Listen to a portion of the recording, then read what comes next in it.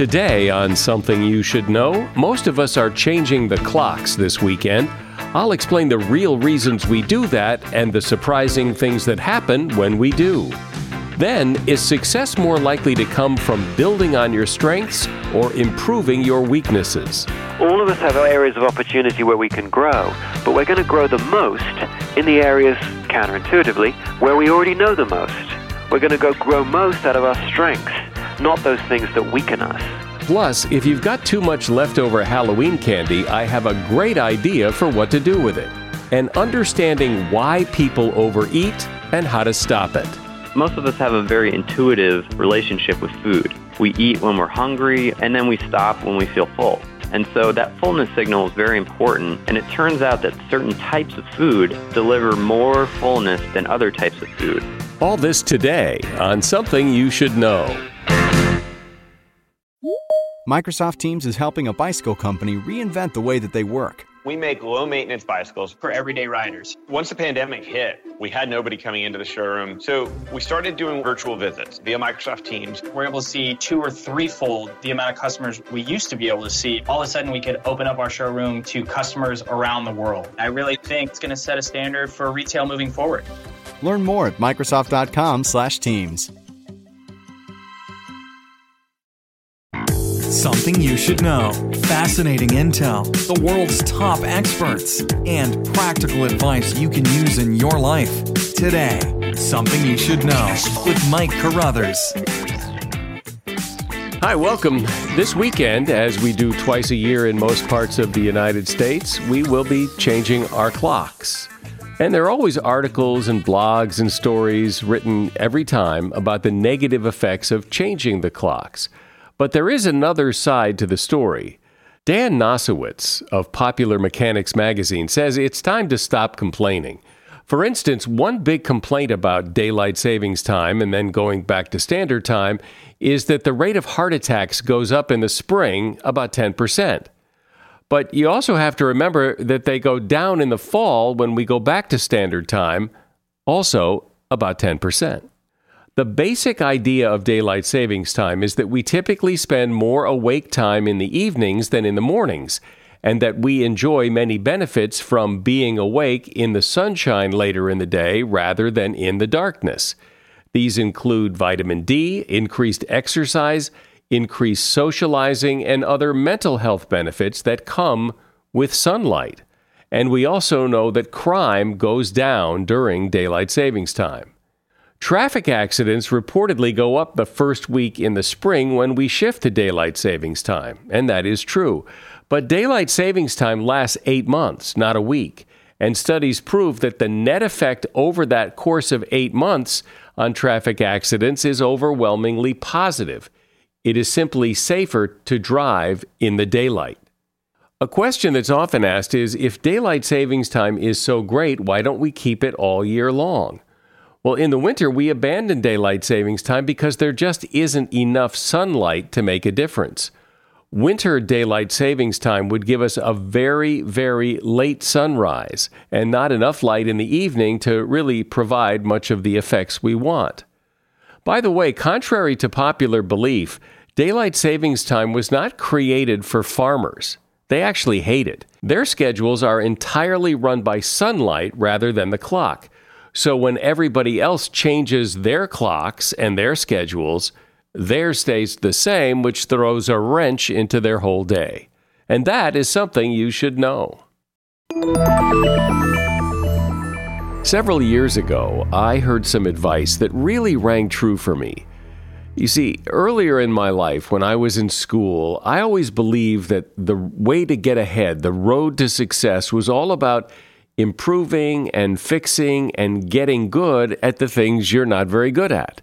Fix your flaws, identify your weaknesses, and get better at those things.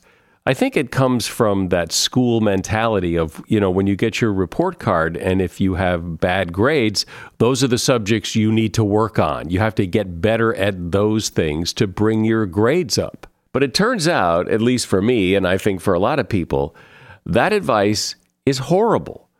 There's a much better way. And when I heard it, I remember thinking, aha, now this sounds right. And I've always tried to follow that advice. The person I heard it from is my guest who joins me now, Marcus Buckingham. Marcus is a business consultant and author of several books. One in particular that relates to this conversation is called The One Thing You Need to Know.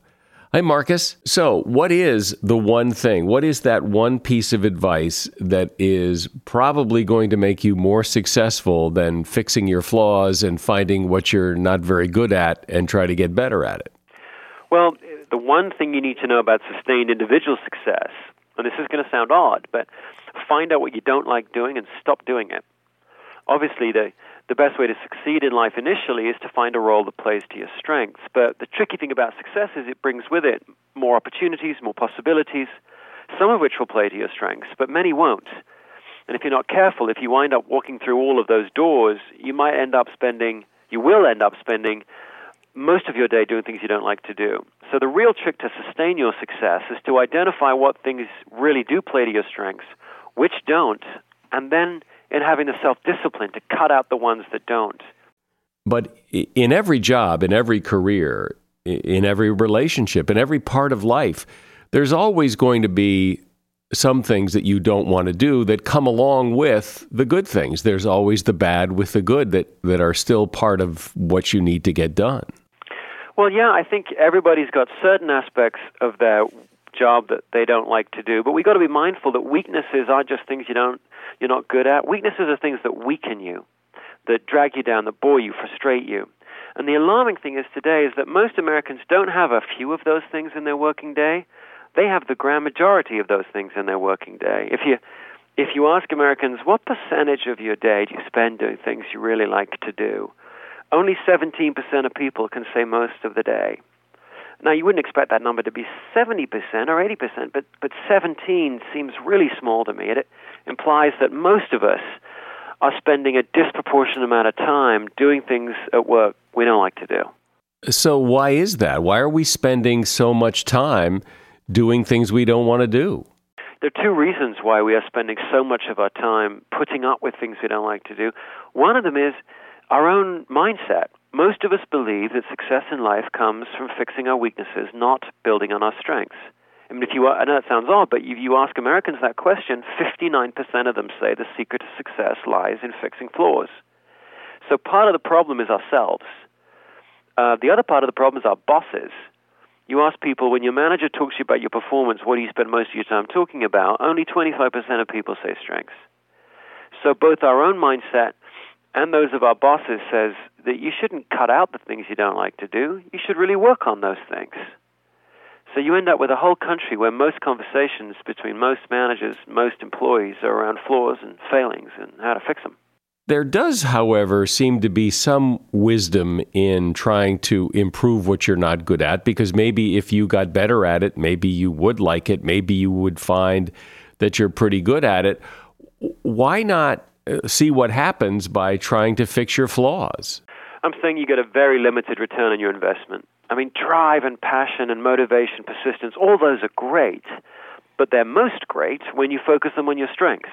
All of us have areas of opportunity where we can grow, but we're going to grow the most in the areas, counterintuitively, where we already know the most. We're going to grow most out of our strengths, not those things that weaken us.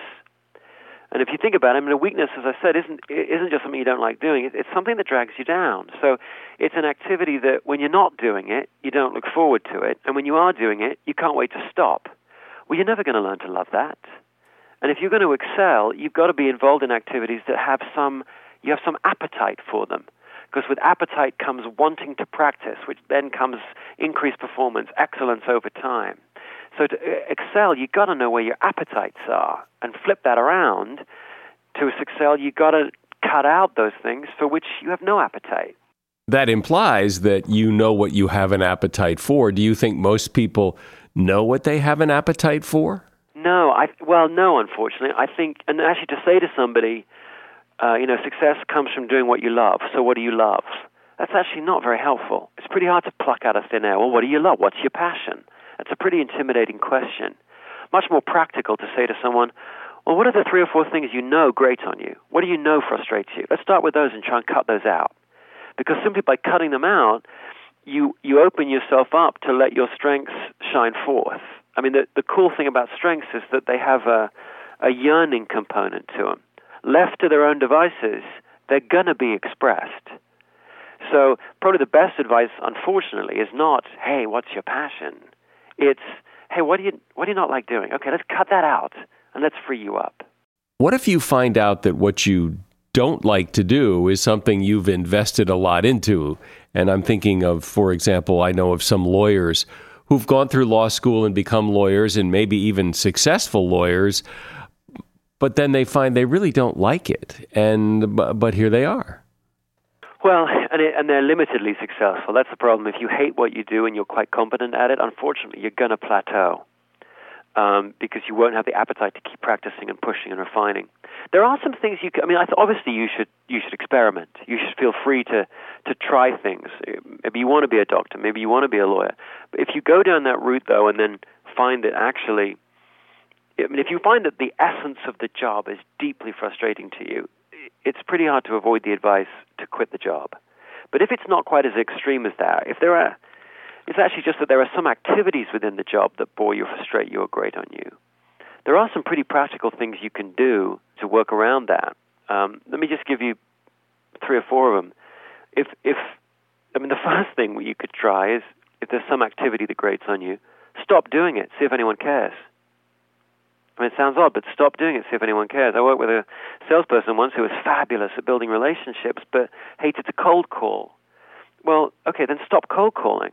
No one cares if you cold call. Instead, try and build your business by extending your existing relationships. That won't work in every situation, but boy, it's a good way to start. I think a second tactic is find a partner. Find someone who loves to do what you hate to do. You look out there at the most successful people around, and you'll see that they're brilliant at finding just the right partner at just the right time. I was always struck by what Thomas Jefferson did. He was, a fabulous president, but he hated public speaking. And so rather than bemoan that and sort of stick it out, he just changed the protocol so that henceforth all the State of the Union addresses would be written by him, something he loved to do, but then handed off to a page who would run down the street and deliver them to Congress. That's a nice way of finding a partner, someone who's good at what you're not good at. I think a third thing you can do is gradually carve a new role for yourself. Find some aspect of the role that gives you strength, experience some success in that, and then gradually parlay that into a role where most of the job now plays to your strengths. I interviewed a doctor once who didn't like sick people. Well, a doctor that doesn't like sick people would seem to be rather seriously handicapped. Except she did actually find that she liked one discipline. She liked dermatology. Because the people in dermatology aren't really that sick, and you get to see sort of immediate proof of progress right there on the surface, on the skin. Okay, then parlay that strength into becoming a dermatological specialist, which is what she did, actually. I think the last tactic is, some activities you can't not do. They are so central to your job. In which case, probably the best advice is, can you change your perspective on that activity?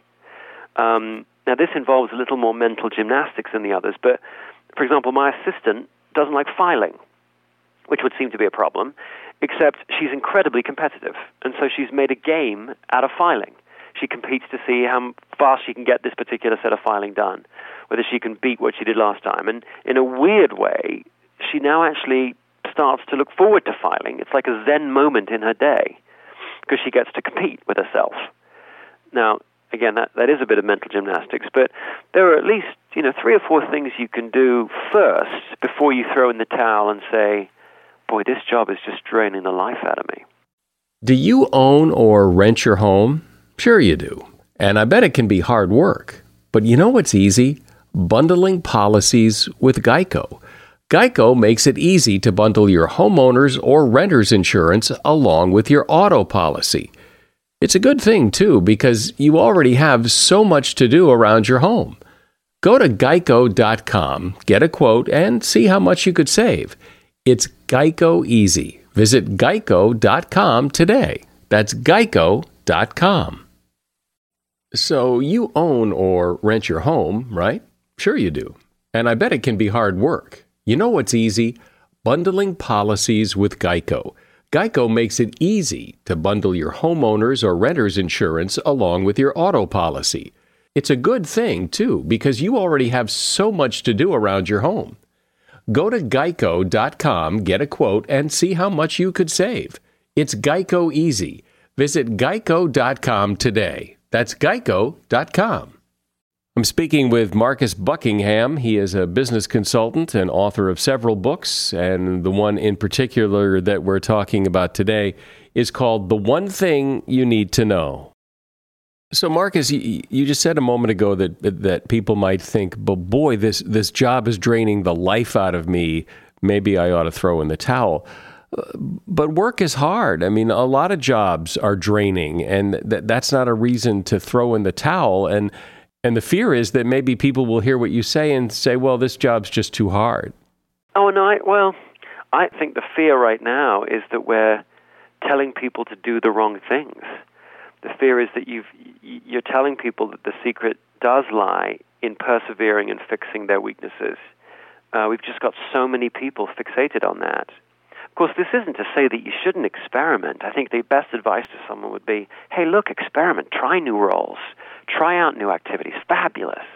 But as you do that, your chief responsibility is to keep your senses finely tuned to which things start to grate on you. And the moment you do, cut them out.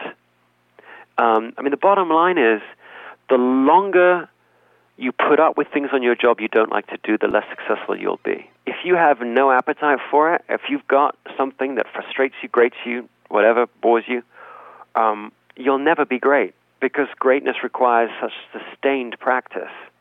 And lacking the yearning component, you won't practice, so you'll plateau. A big part of the equation in the American work ethic is that you have to work hard. And I could imagine someone listening to you thinking, well, he's saying just do what's easy, and then you don't have to work hard. But is that what you're saying?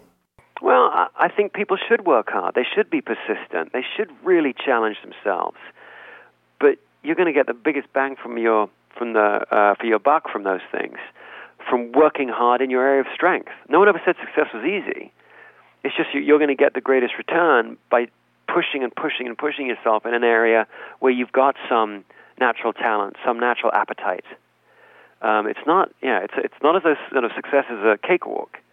But right now we're being persistent and we're being perseverant and resilient in the wrong areas, where we get sort of little if you take something like public speaking, some people might be actually quite competent at public speaking, but hate it.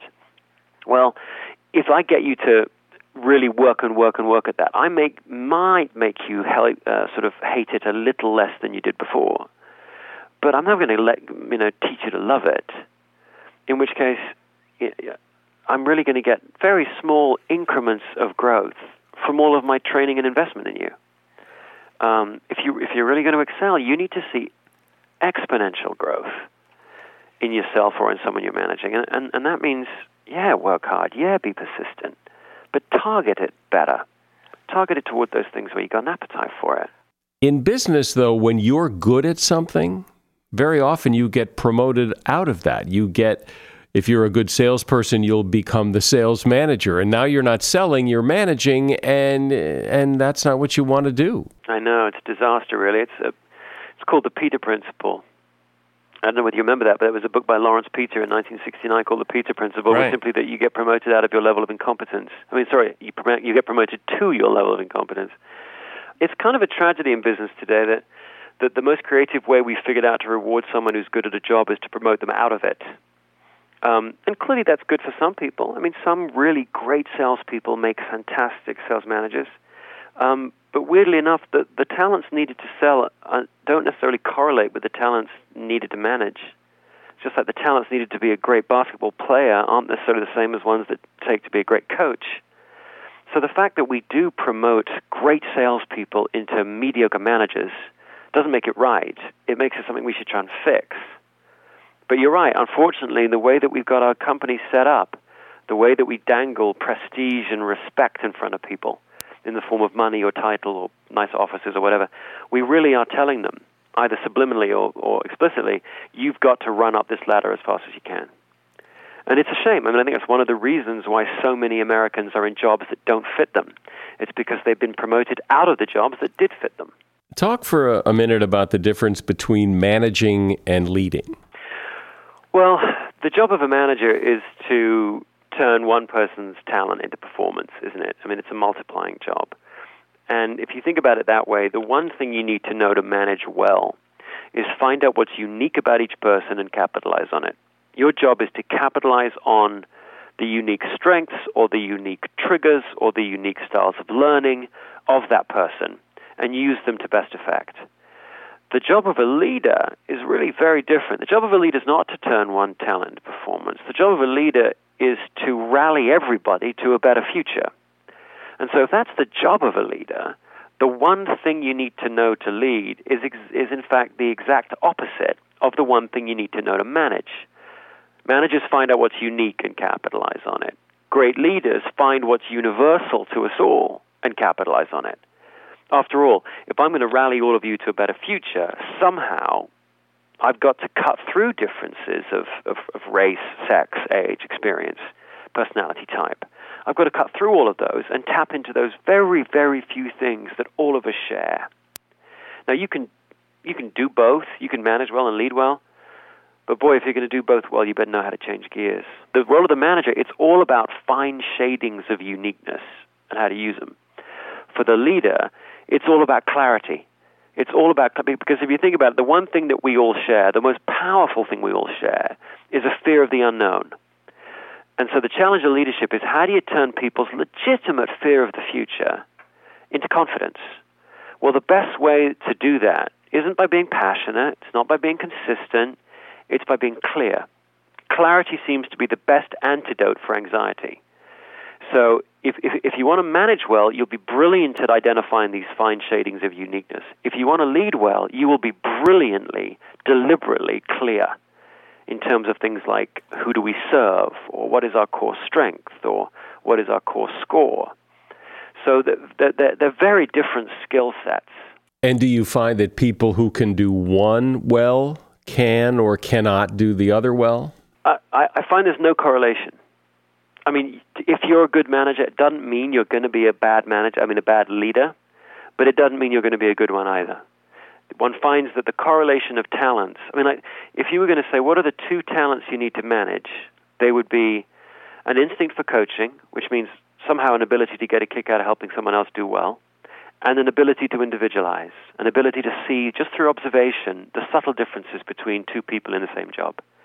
But if you wanted to say, what are the two talents you need to lead, they would be optimism, just an irrational ability to see a better future, even in the face of terrible current situations, just to go, you know what, things can be better. And secondly, an ego. After all, the future requires not only someone with the optimism to see it, but also someone with the self-assurance to believe that they are the ones to make it come true. So it's not as though optimism and ego are inversely correlated with an ability to coach and an ability to individualize. It's just they're not correlated at all. So someone could have all four of those talents, but having two of them doesn't mean you have the other two. Well, I always have this sense of relief after I listen to you because your message is so clear that rather than struggle through all the things that you don't like, just cut them out. And that is a better way to find success than to keep hammering away at things that you don't like and that you're not especially good at. And you say it so well and so clear, it's always good to talk to you. Marcus Buckingham has been my guest. His book is one of several he's written called The One Thing You Need to Know, and his website is marcusbuckingham.com. There's a link to his book in the show notes. Thanks, Marcus. A new year is a good time to discover new interests. And if you have kids, a KiwiCo subscription will help your child discover something new all year long. As a subscriber, you get these very cool crates delivered to you that contain fun and innovative science and art projects, and they have different ones for kids of different ages. We've been KiwiCo subscribers for quite a while now, and some of the projects that my son has created are a pinball machine, a safe, a hand pump, and the most recent one, he actually built the headphones I'm using right now in the studio. Encourage your child to be innovators and creative thinkers. They won't believe what they can build and accomplish with KiwiCo. As a parent, I know it's hard to find new creative ways to keep kids busy while stretching their imagination, especially now. KiwiCo does all the legwork for you. Get real high-quality engineering, science, and art projects for your kids. And don't be surprised if you join in to help, as I always do, because these projects are so much fun. KiwiCo is redefining learning with hands-on projects that build confidence, creativity, and critical thinking skills. There's something for every kid, or kid at heart, at KiwiCo. Get 30% off your first month plus free shipping on any crate line with code SOMETHING at kiwico.com. That's 30% off your first month at kiwico.com, promo code SOMETHING. You've likely heard me mention and recommend the Jordan Harbinger Show podcast before. And the reason I mention it is, well, yes, Jordan advertises his show here, and he does that for strategic reasons. You see, people who like this podcast are bound to like his podcast. He and I have a similar philosophy. In fact, I just spoke with him on the phone yesterday to compare some notes.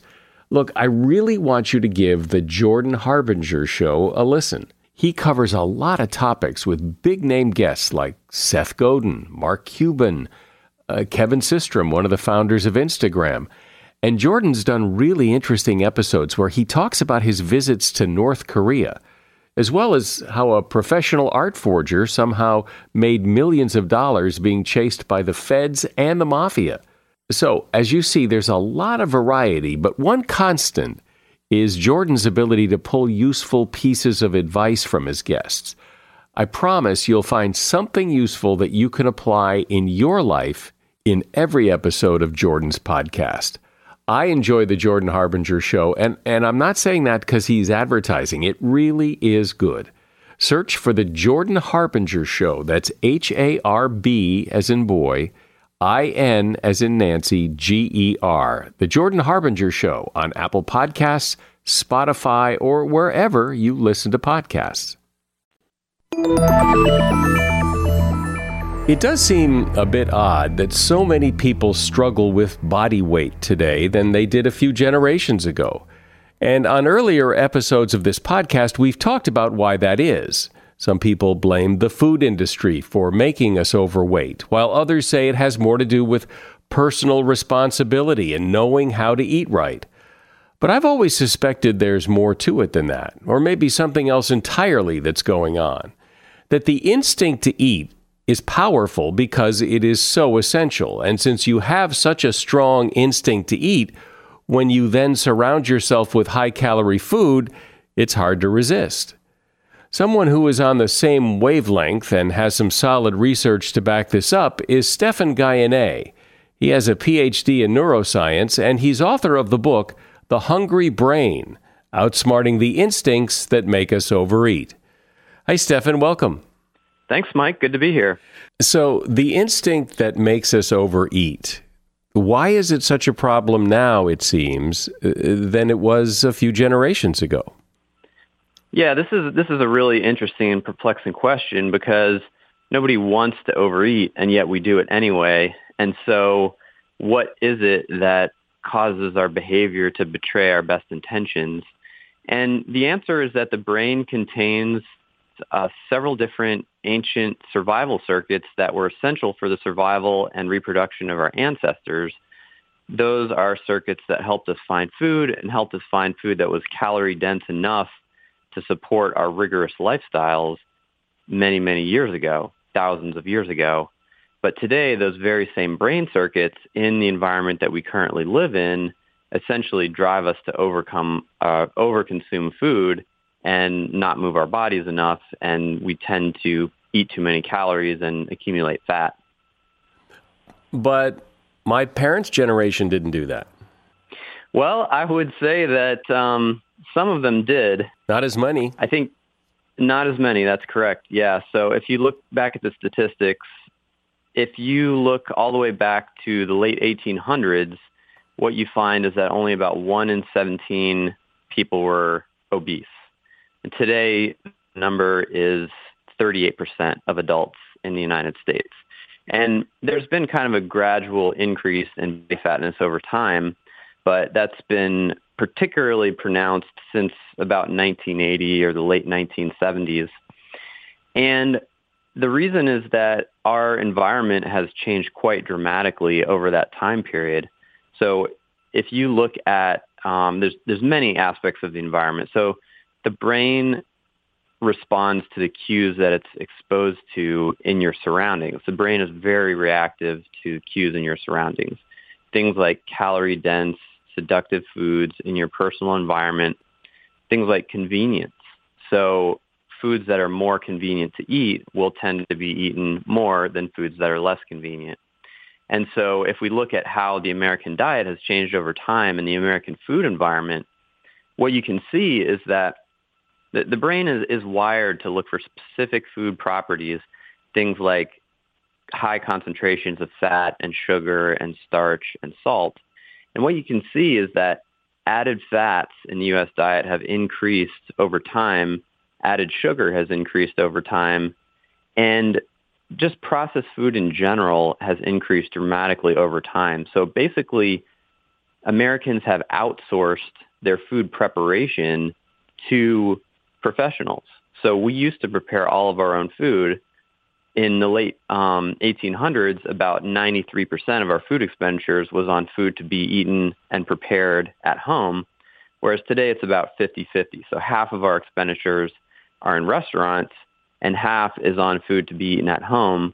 But even that half much of that is spent on prepared foods that we then bring into our homes and eat at home. So there's been really a quite extreme shift in the food environment over the generations. And I think that's one of the reasons why this generation is heavier than 1 or 2 generations ago. So we just adapt to the environment. I mean, if it's there, we eat it, basically. Yeah, that's absolutely true. So if you look at differences in body weight today in the modern world, in the modern United States, what you're going to find is that about 70% of the differences in body weight between individuals is accounted for by genetic differences. And so basically, the interpretation of this is that we're all kind of living in this fattening environment. We're all swimming in this sea of fattening foods. But those of us who are genetically susceptible to that environment are the ones that are going to gain weight, whereas the ones that are not susceptible are not going to gain weight. And the susceptibility is what makes some people susceptible and others not? Yeah, that's a really interesting question, and we actually have more to learn about this. But from what we understand currently, it has to do mostly with how the brain is constructed.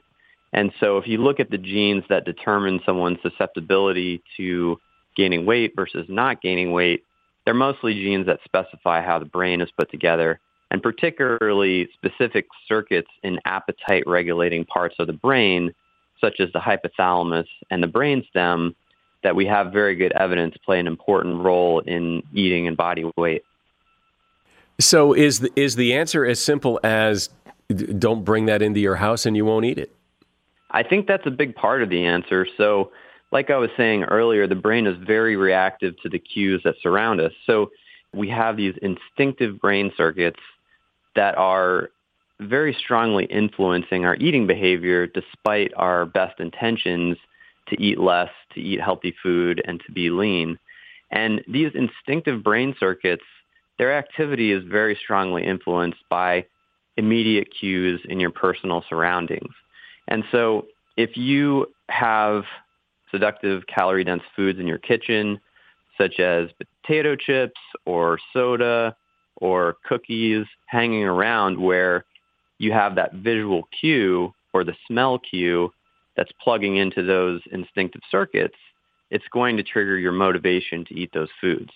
If those foods are not around and you're not experiencing those cues, it's not going to trigger your motivation to eat them. And so yes, I think controlling your food environment is a very, very important part of guiding those instinctive brain circuits in the right direction to where they're supporting your goals rather than undermining your goals.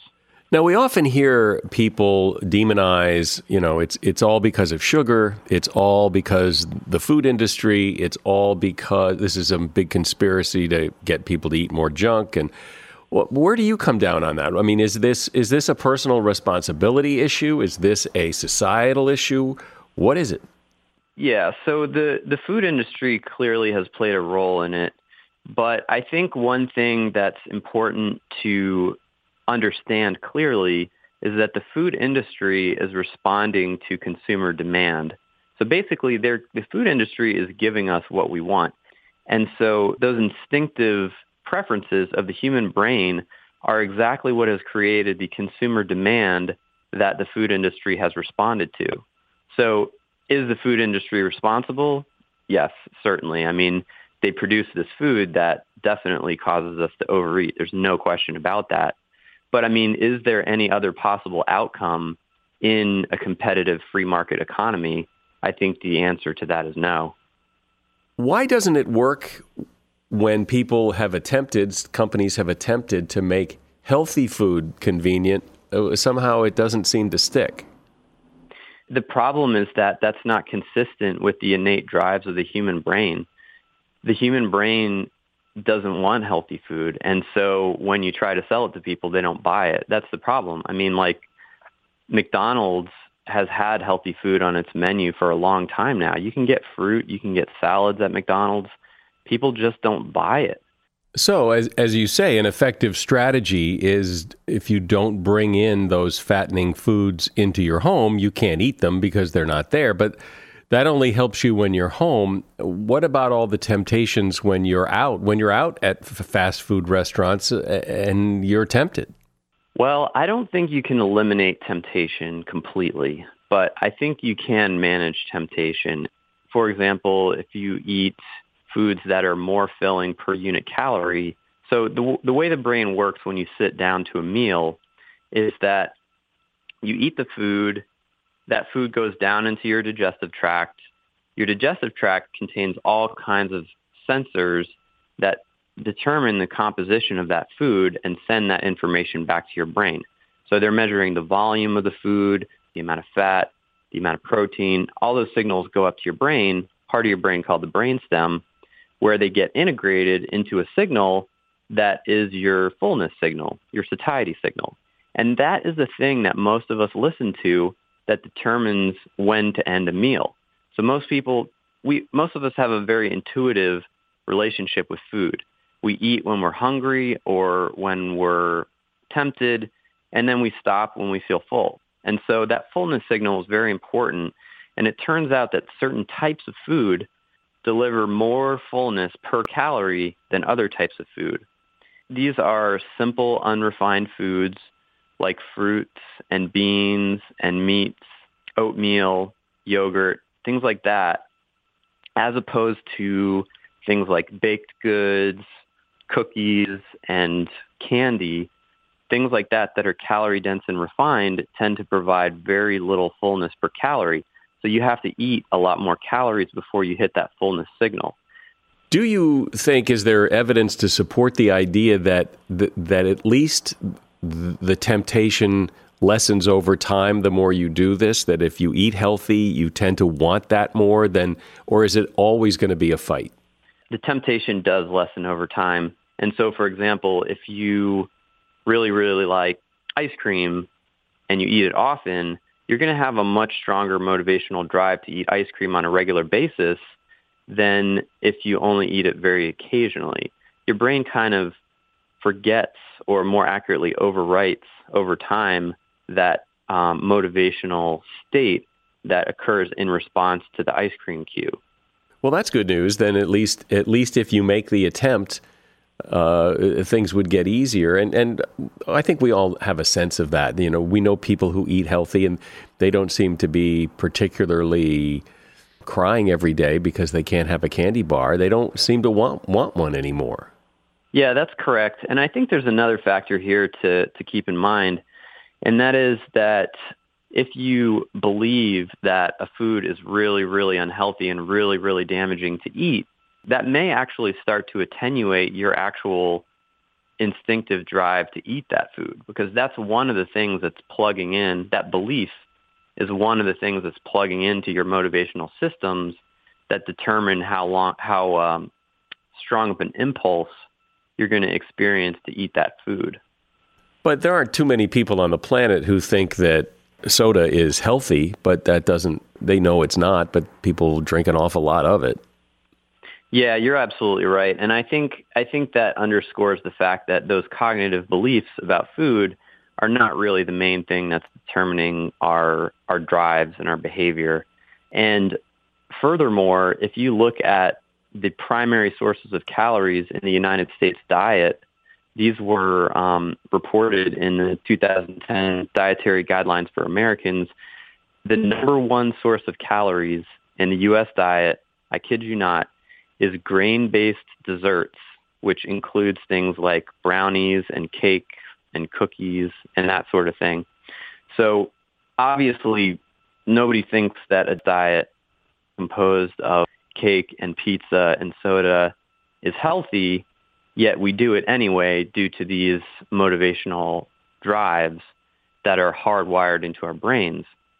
But if you have a strong enough cognitive aversion to something, I think it can modify that. So, for example, one of the things you see in the vegetarian and vegan communities is you see a lot of talk about death and parasites and really like revolting things associated with meat. And it's basically what they're trying to do is cultivate a kind of visceral disgust against meat that makes it easier for them to adhere to their chosen dietary pattern. So it's not that you can't modify it at all, but I do think that those instinctive drives are very powerful, and for most people, those are going to be the dominant force in their food choices. So let's boil this down into some practical steps that people can use in their life to help fight that urge to overeat.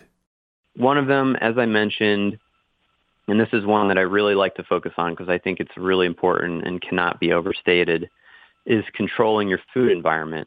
The brain is very responsive to the cues in your environment, and if you give it cues that support your healthy goals, you will tend to go in that direction. If you give it cues that undermine your goals, you will also tend to go in that direction.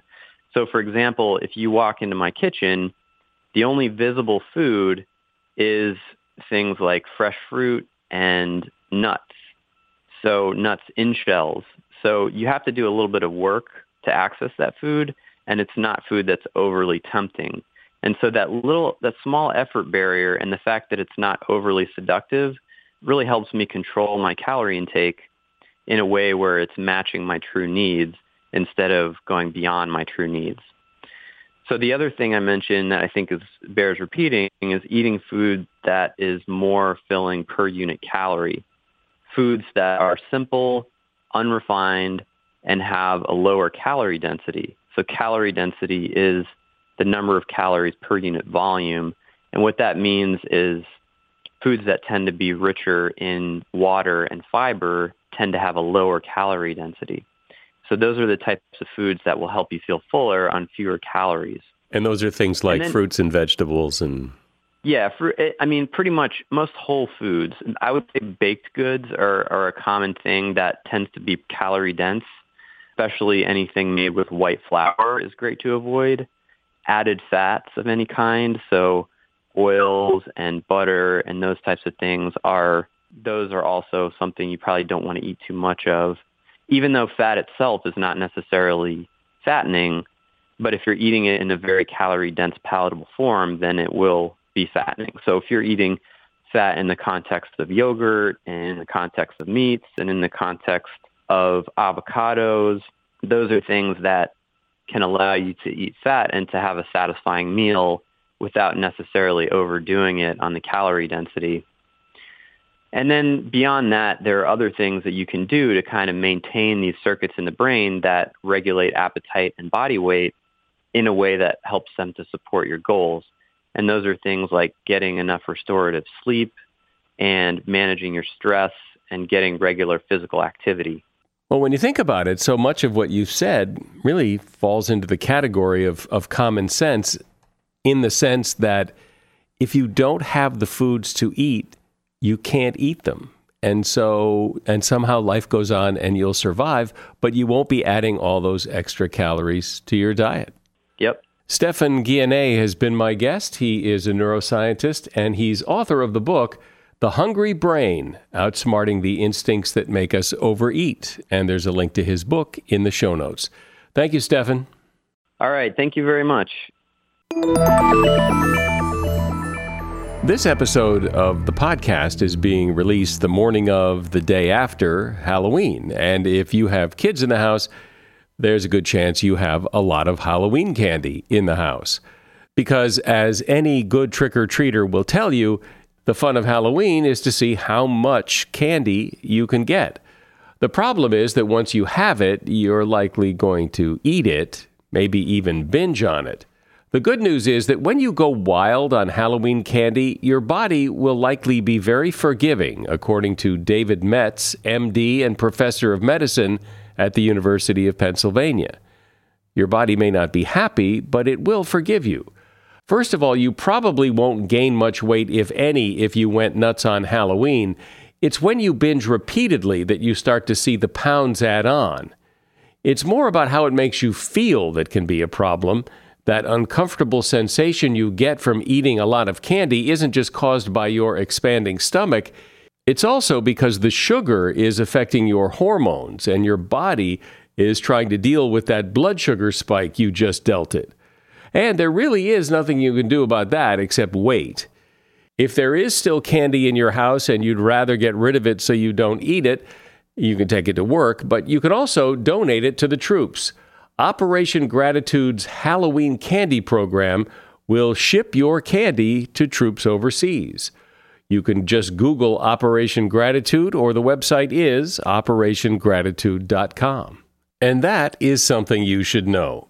Please give our sponsors a try if they're offering something that sounds appealing to you. All of the websites, links, and promo codes are in the show notes for each episode. I'm Mike Carruthers. Thanks for listening today to Something You Should Know.